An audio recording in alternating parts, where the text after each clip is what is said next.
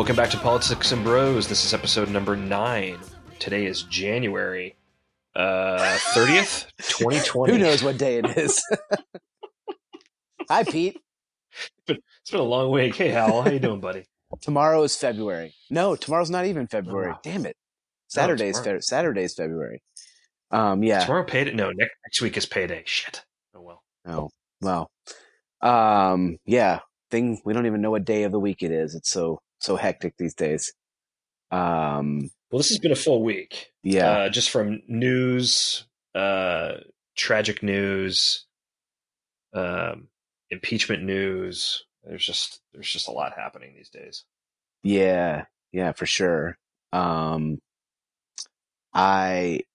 were supposed to go away this weekend, and we're not going to go away. And I think we're just settled into like the winter routine, and it's just long weeks, but the days are getting longer. I have noticed that, which is nice. Yep. But I think we're 35. I think we're 35 days away from changing the clocks to having the sun set after 7 p.m. or something like that. 35, is that right?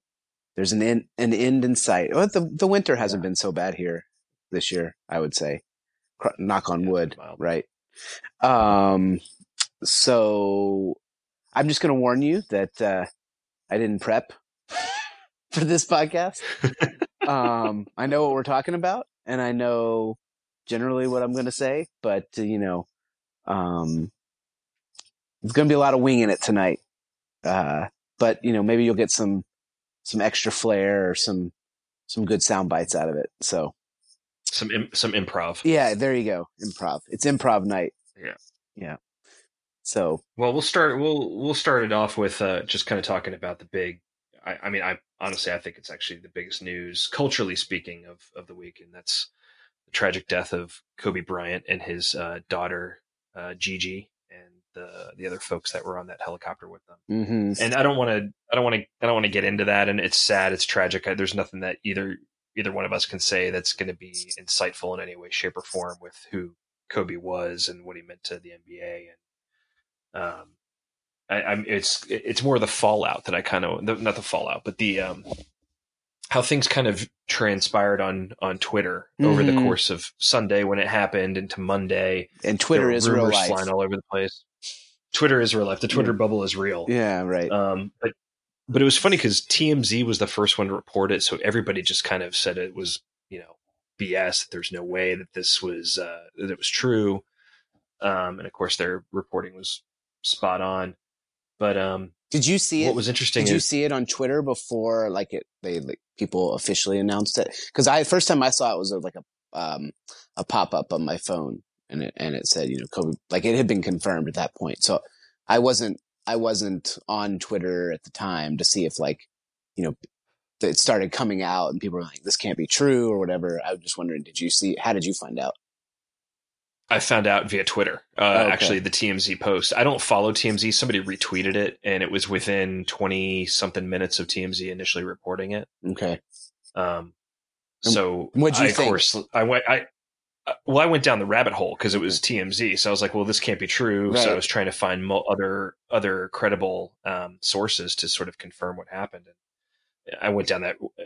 My wife thought I was crazy because it was Sunday morning or late morning, and I was just like on my phone. Trying to find anything else to verify it, right?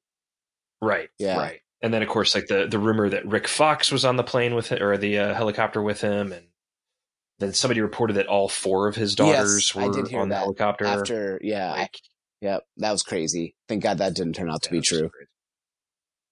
But it inevitably when a figure like Kobe Bryant passes away, strange things happen, strange stories pop out. So the one that I want to talk about was the Washington Post reporter who retweeted, I should say, a story from 3 years ago, essentially talking about Kobe Bryant's rape case. Mm-hmm. And within hours of it being confirmed, I think when I first saw it, I think it was like 1 or 2 in the afternoon when I saw her tweet this thing out, or at least somebody respond to the tweet.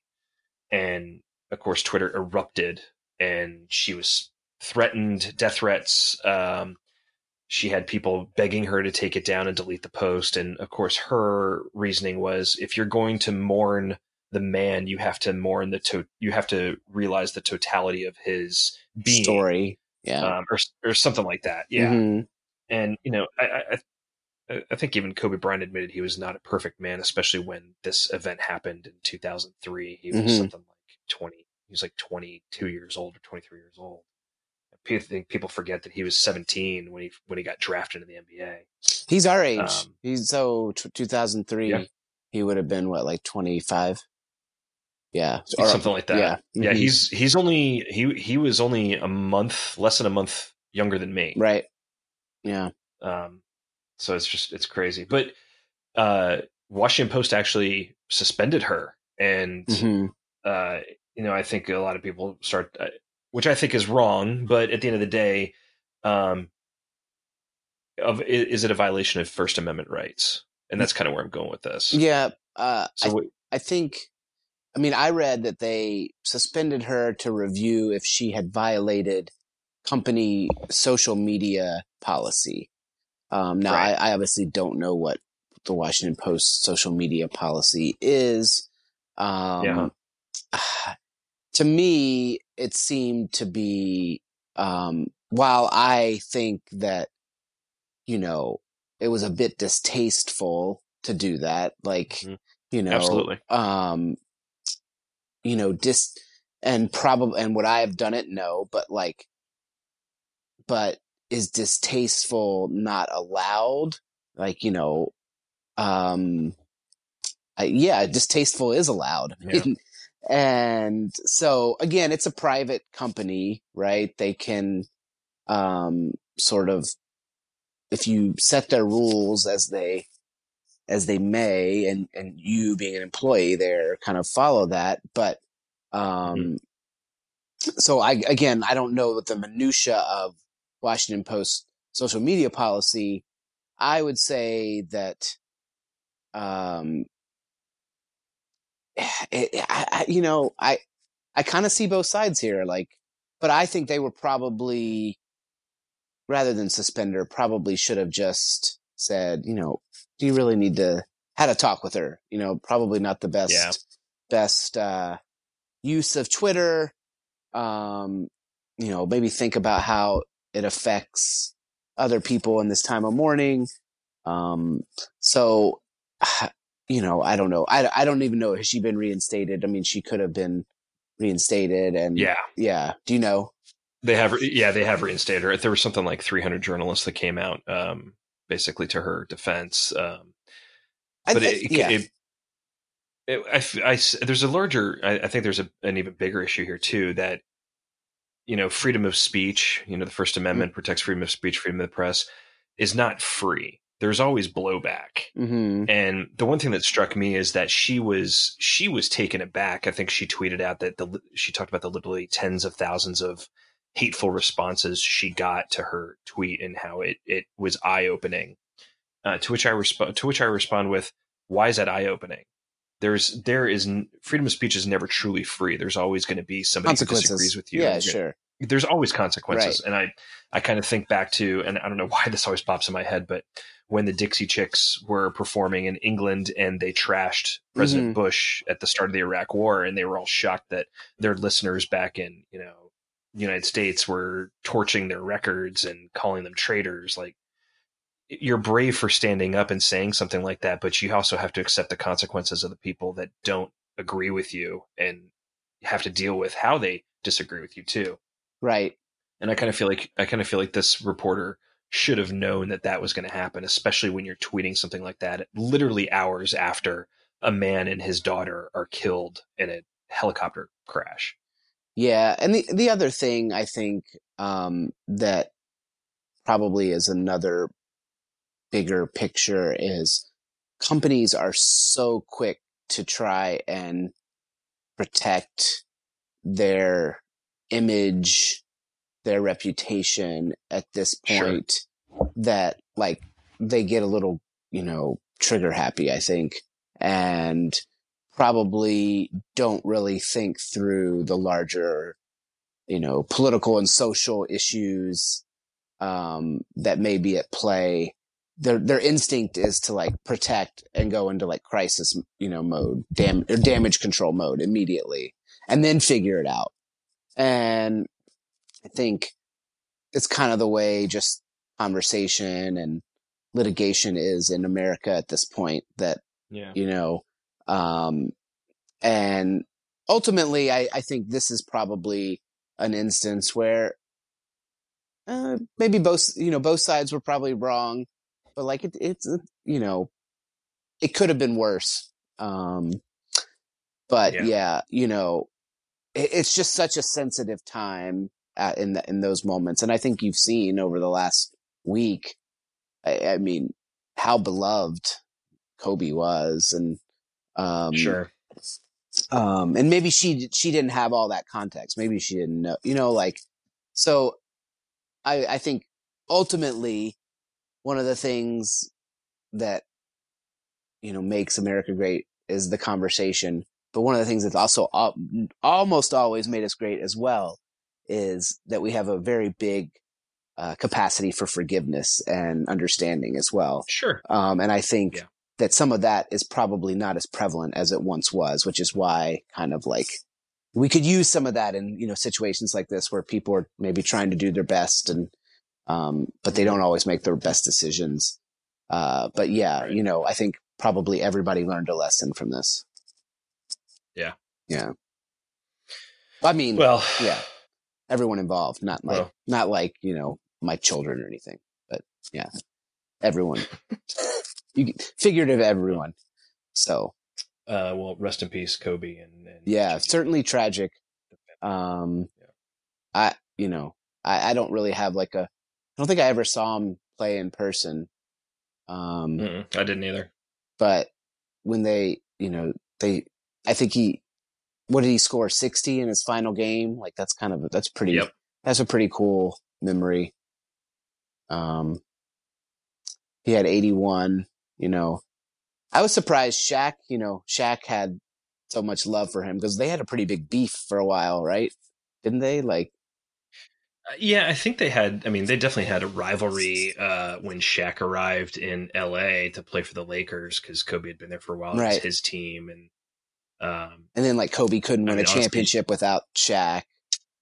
Right. And then he did. And I think that kind of stoked some resentment. And I remember over this past summer, Kobe made a comment in some interview that they could have won 4 or 5 more championships if Shaq hadn't been so lazy and just worked out and did more stuff. And he apparently explained it as being trying to be funny and rib at Shaq.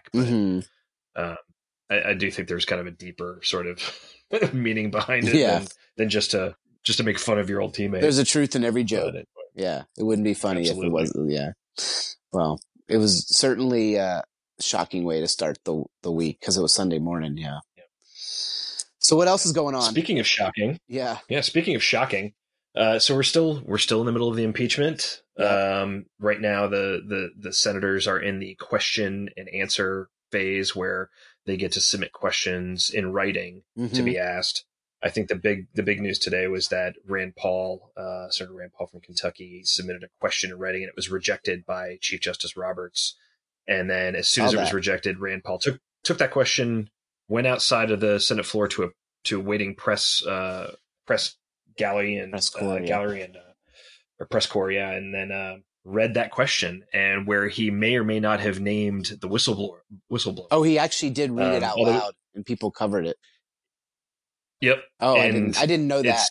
Okay.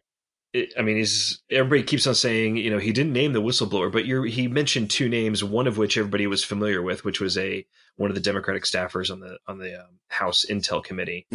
And this other guy who used to work at the NSA, and nobody knew who that guy was until I think pretty much until Rand Paul read that question. So he's saying he didn't out the whistleblower, but I think a lot of people are assuming he's being a little bit too cute there with he worked at NSA because I thought the rumor was that the whistleblower was a CIA employee. Well, that he working at NSA or working for the National Security Council during the Obama years. NSC. Oh, okay. NSC. You're right. You're you right. said Sorry NSA. about that. Okay. Yeah. Gotcha. NSC. Sorry. Yeah. Yeah. I mean, forgive my ignorance. Yeah, that was this whole like, but what? Like, I'm just asking questions. Cheekiness is like pretty sickening to me. Like, this guy, first off, at this point, everything that the whistleblower has said has basically been verified. So like, this is simply an attempt to like character assassinate and put this guy and try and like make it political. And this, and like you could legitimately be putting this guy in harm's way by even just mentioning his name. I mean, I think anyone who wants to like know who the name is could probably go out and Google it, and that will come up with it. The right media has been covering it for a while, and I think even President Trump may have retweeted a link to an article that named him. But yeah, I mean, I don't know what, I didn't even know Roberts had discretion to not read the question, which was surprising to me that, it just goes to show you that like, they really are making this up as they go along. Yeah. Like, well, and look at the flip side too. I mean, let's say that guy, that second name, he wasn't the whistleblower, but now he's got he's like a mob of people after Richard him. Jewelled. Yeah, exactly. Yeah. I mean, it's crazy town. That was big. And then I think we wanted to discuss last week on the pod, we talked about the only drama was left really was whether or not there would be witnesses. And I think that vote is scheduled for tomorrow, right? It is. Yeah, there's 4 hours of debate equally divided among the Dems and the Republicans to decide. And of course, the Democrats need 4 senators from the Republican side to vote with them. I think they've already pretty much locked up Susan Collins from Maine and Mitt Romney from Utah. And I think the other 2 that they're watching is Lisa Murkowski from Alaska and then Lamar Alexander from your home state. Yeah. Because Gardner said he doesn't see any need for witnesses. And I think you can say you correctly predicted that, because I believe you said you thought he might just accept that he was going down and just, try to be lockstep with Trump here and hope that might be something that helps him out. But like, he's basically taking the long shot approach. Like, okay, well, I've kind of like not been a Trumpy the whole time, but maybe this will be the thing that saves me. And I mean, I think polls are showing that he's probably going to lose to Hickenlooper, right? Like pretty badly. Yeah. I think it's still double digits. Yeah. I mean, the other thing I would say that has been somewhat surprising to me, and we can just discuss this really quickly, is kind of some of the arguments that the Trump lawyers have been making during this impeachment question and answer. I mean, Dershowitz essentially said the president can do almost anything short of a actual crime, and it's justified. And then they also argued that one of the reasons they stonewalled the congressional subpoenas is that executive privilege extends to almost any conversation the president has with an advisor. And then, so if you put those 2 together, short of, an actual criminal act of, murdering someone or something, you've essentially created an imperial executive where, that the tool of impeachment has been removed from the toolkit of the Senate or Congress. And so, I've just been surprised at how brazen that the lawyers have been I believe even today, one of the lawyers said that a president could solicit foreign information if it was credible against an opponent.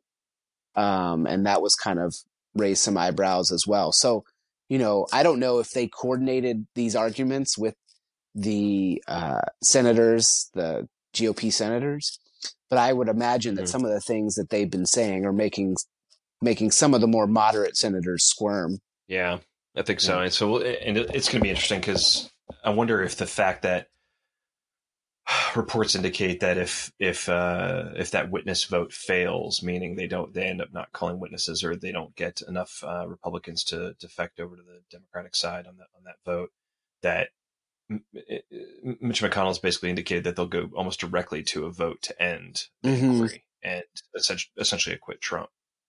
So this all could be wrapped up. I forget what the timing would have to be. I can't remember. Like Tuesday or something, right? Tuesday, right. Yeah. I thought it was like next week. So I wonder. I just wonder how that's all going to play out if the vote goes down. If they're really going to follow through with that. I mean, they probably will. But, well, I mean, what else is there to do? Yeah. It's. I think at that point, then it just becomes watching how Trump acts, and then afterwards, and then and then what is the fallout on that? Like, as more information is going to come out. Bolton's book's going to come out. Right. More documents will be FOIA'd. For those who don't know, that's Freedom of Information Act. You can, as citizens, we can request access to documents, and people have been doing that. There was a tranche release this week from the Department of Energy based on Rick Perry's Ukraine visit. And,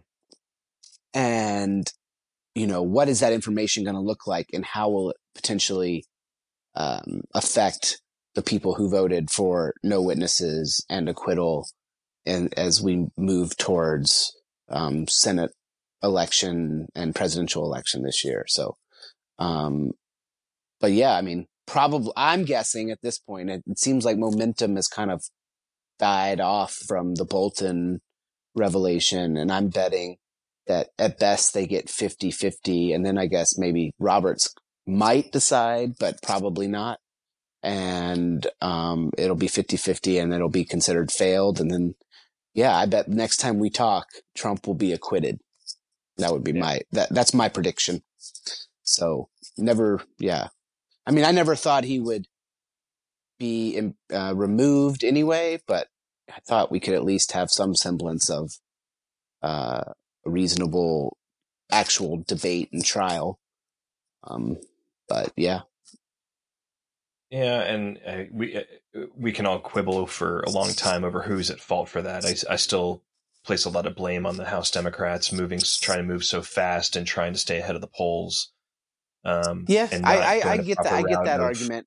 I mean, I get that argument. I mean, I think ultimately the to build the fullest case, that would have been the best way to do it. But to me, and again, I'm not coming into this with pretending to be unbiased, but to me, the argument is strong enough as it is. Like, all you're doing is you've taken some very credible secondhand witnesses, and built a strong narrative of what happened. So really, what you're just asking for that confirmation.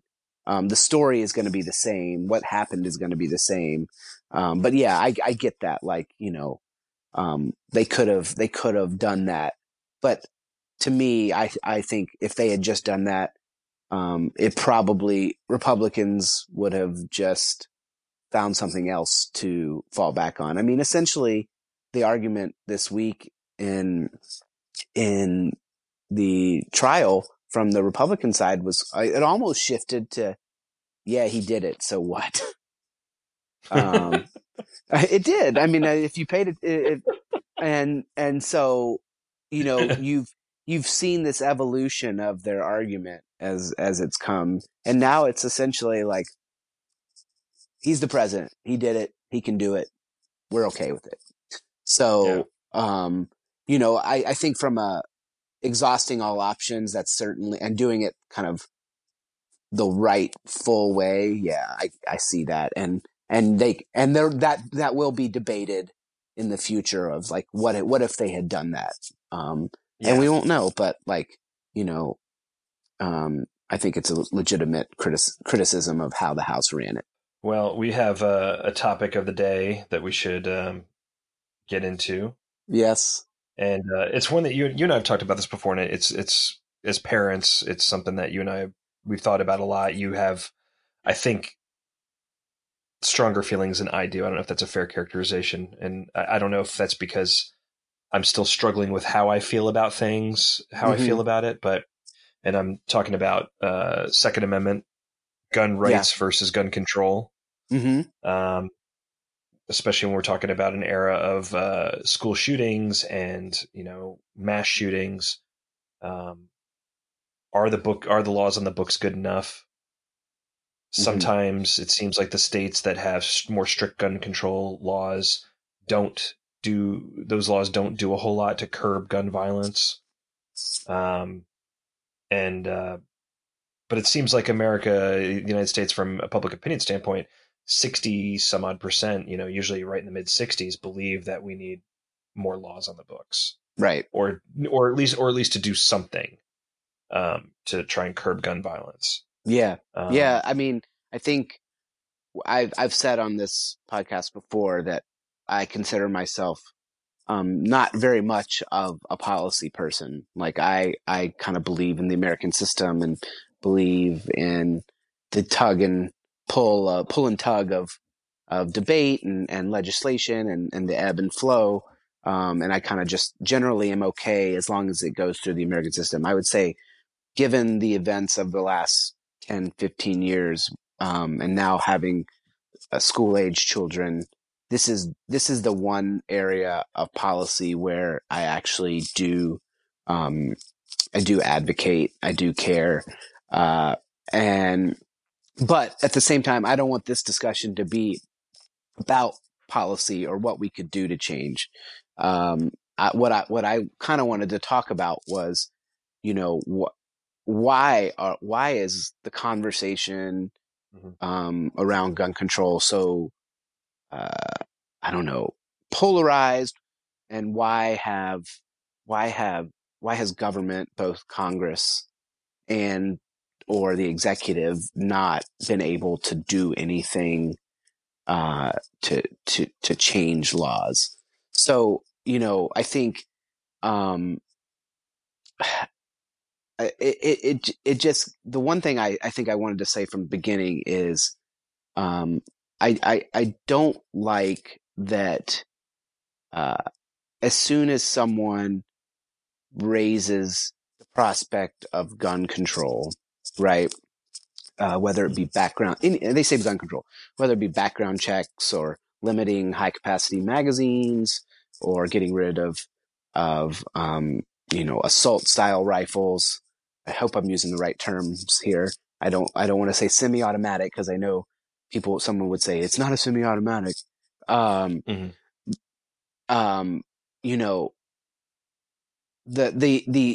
The crouched in a position response is Second Amendment, man, you can't take that away. And I just always want to say, I'm not trying to take away your Second Amendment right. I didn't say anything about taking all guns away. And it's like, there's never any room to just have like, can we talk about the merits of, what universal background checks would look like? Or, tell me why you need high capacity magazines? Like, it's immediately they just go to their last argument they're going to make.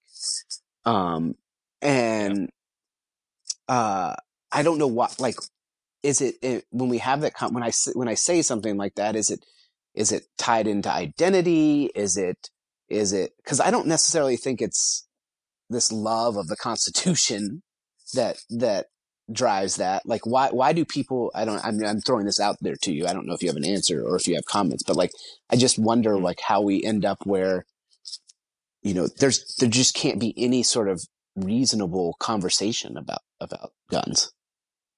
No, I think that's true. But I've been thinking about this a lot this last couple of days since we decided to talk about this, and I have basically what is an answer that really only answers the question, or at least a thought that attempts to answer the question in a post November 2016 world,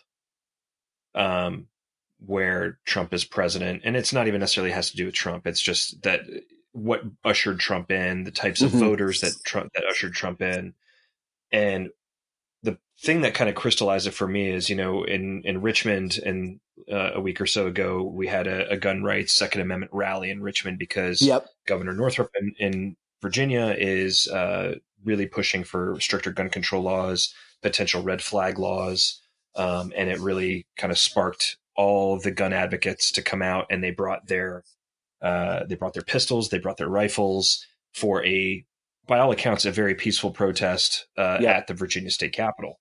Yeah. But it didn't stop progressives and liberals from characterizing those protesters as angry white kook men, kooky men, who were with racist, flying Confederate flags and essentially wearing Klan hoods, and that they were violent and screaming about violence. First of all, there is no evidence to support any of that whatsoever.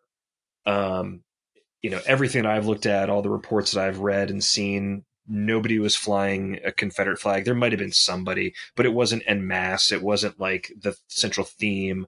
There were African-American gun rights advocates there. There were women, and, it was a very peaceful protest, and the cops didn't have to beat down anybody.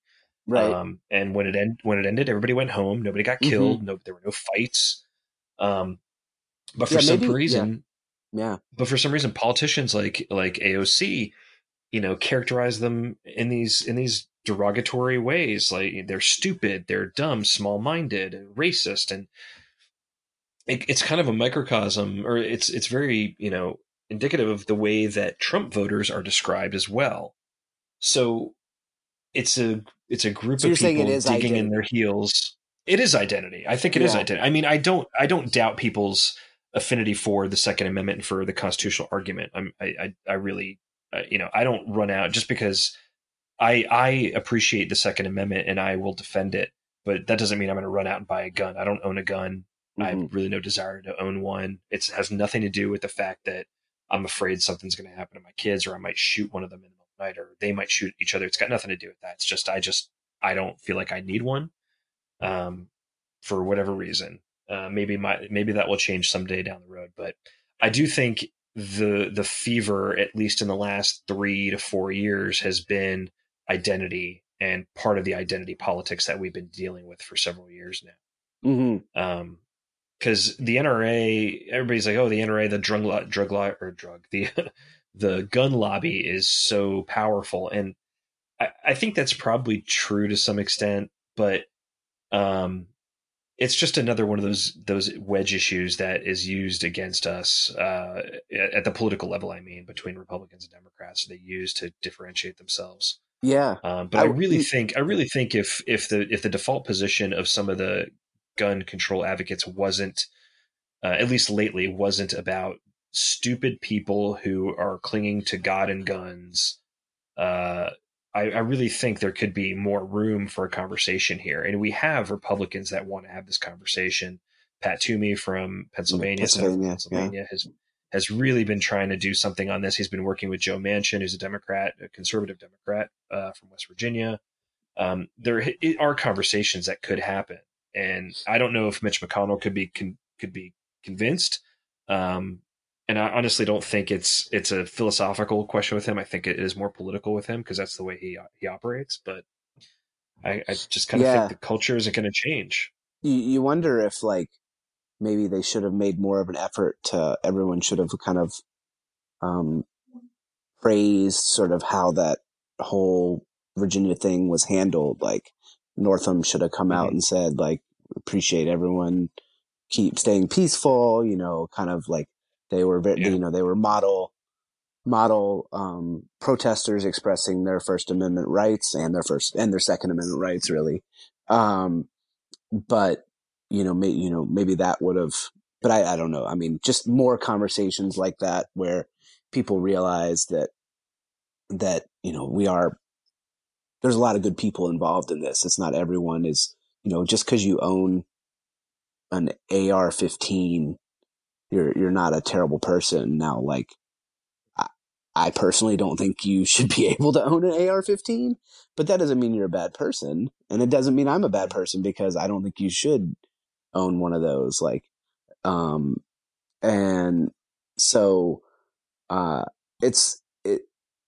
what Congress, as you said, it's a wedge issue. Like, they don't want to be seen as on the other side. It's just crazy to me that, like you said, 60+% of people want something as simple as background checks, and like Congress can't pass that.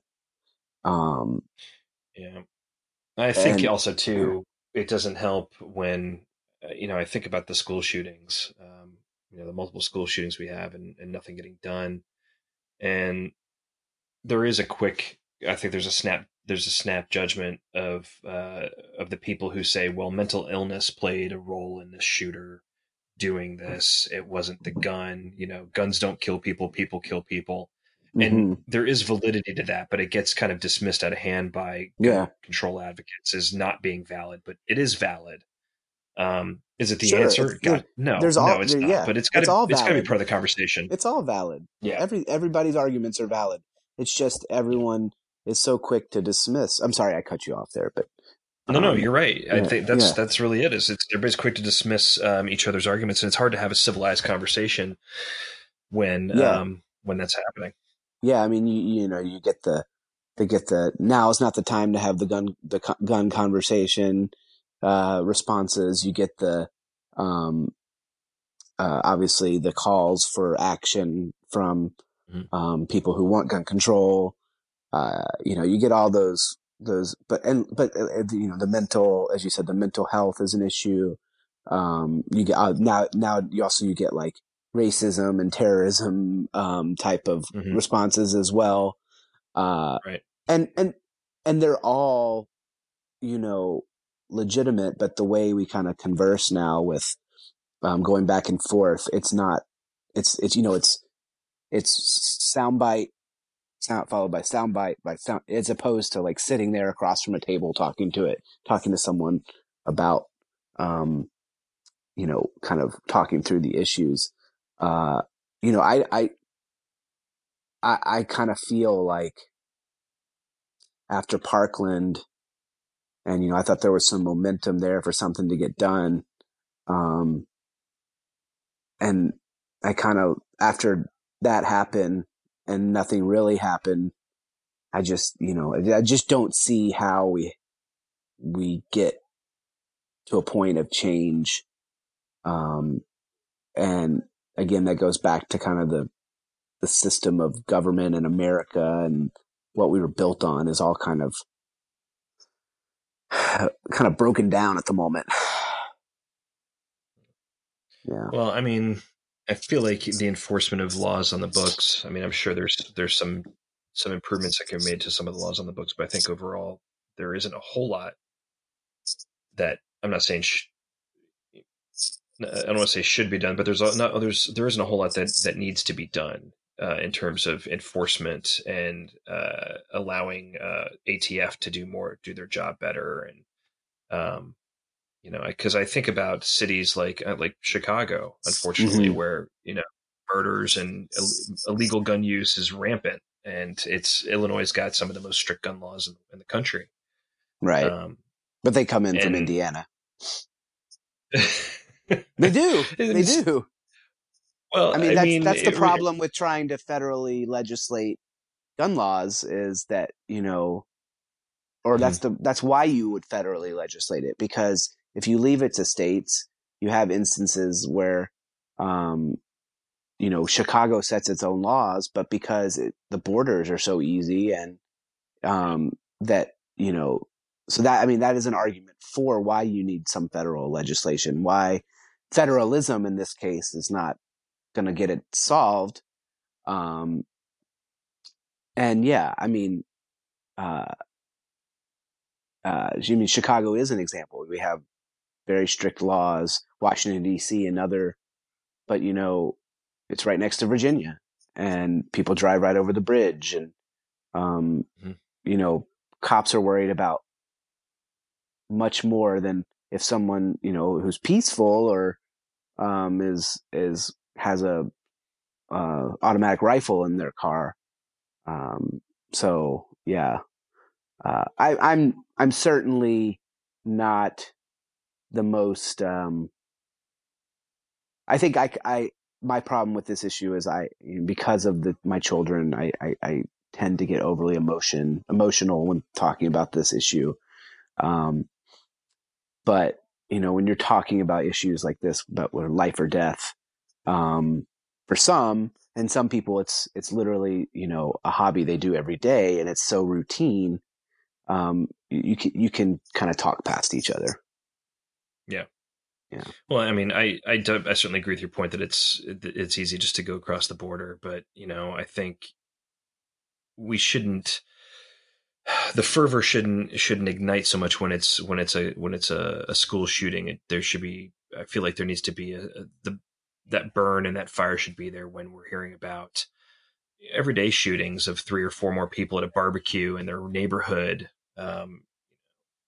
which happens all the time on the south and west sides of Chicago. And I'm not trying to make this about race. It's not, I'm not talking about from a race standpoint, but these things are happening every single day, and we need to stop. I don't know. I get a little annoyed when it's about, it only comes up because of a school shooting somewhere. I mean, it's tragic, and that should create the debate, but it sort of seems opportunistic to me at times. And yeah, so I think maybe that plays into why nothing happens, because other people view it as opportunistic but sure. I certainly think the cultural and identity. Yeah, I think the cultural and identity politics of it all are what are really holding us back. We're in agreement that the conversation needs to be ongoing and rich, right? Yep. And not reserved for moments of emotion or sound bites. It affects a lot of people, and to do that, you need to have a full conversation. We're sounding awfully high horsey here, but that's what we do. Isn't that the point of having your own podcast? Exactly. Yeah, for sure. That's why I got into the game. All right. Well, we can stop that right there and maybe revisit it some other time down the after the next school shooting. After the next, yeah, true. God forbid. Yeah. So let's move on into what we're into this week. I've got one, and I'm pretty excited about it, actually. Okay. You want to start us off? I'll start us off. What I am into this week. I am into. I don't know if it's something I'm into, but it's my. Some people know this, but my godbrother / cousin, Sam Annis, who is from Potomac, Maryland. His mom Demi is actually my cousin. Is a professional hockey player with the Iowa Wild of the AHL. Mm-hmm. He was named to the AHL All-Star game this past week, which was on Sunday. Congratulations. Monday. Very happy for him. He's third in points in the AHL right now. He's in his 4th year of playing for the Iowa Wild in the which is the is that the level right below the NHL? Level right below the NHL. It's the team that feeds into the Minnesota Wild. Yeah. Mm-hmm. So he's actually signed. He's signed to the big club, but he has been, I guess. Yeah, they reassigned him. Delegated. They assigned him down to this one. Cool. But, I'm super proud of him. It was fun watching the highlights. He participated in the skills competition, and did amazing on the shootout. He's kind of a shootout specialist, even from his days playing junior hockey. in Youngstown, Ohio, which I got to see a whole bunch of games because they come through Chicago. Mm-hmm. But he had a sweet, upper right hand corner of the goal over the goalie's shoulder. It was phenomenal to watch, and then got to watch him play in the actual game on Monday evening on NHL Network.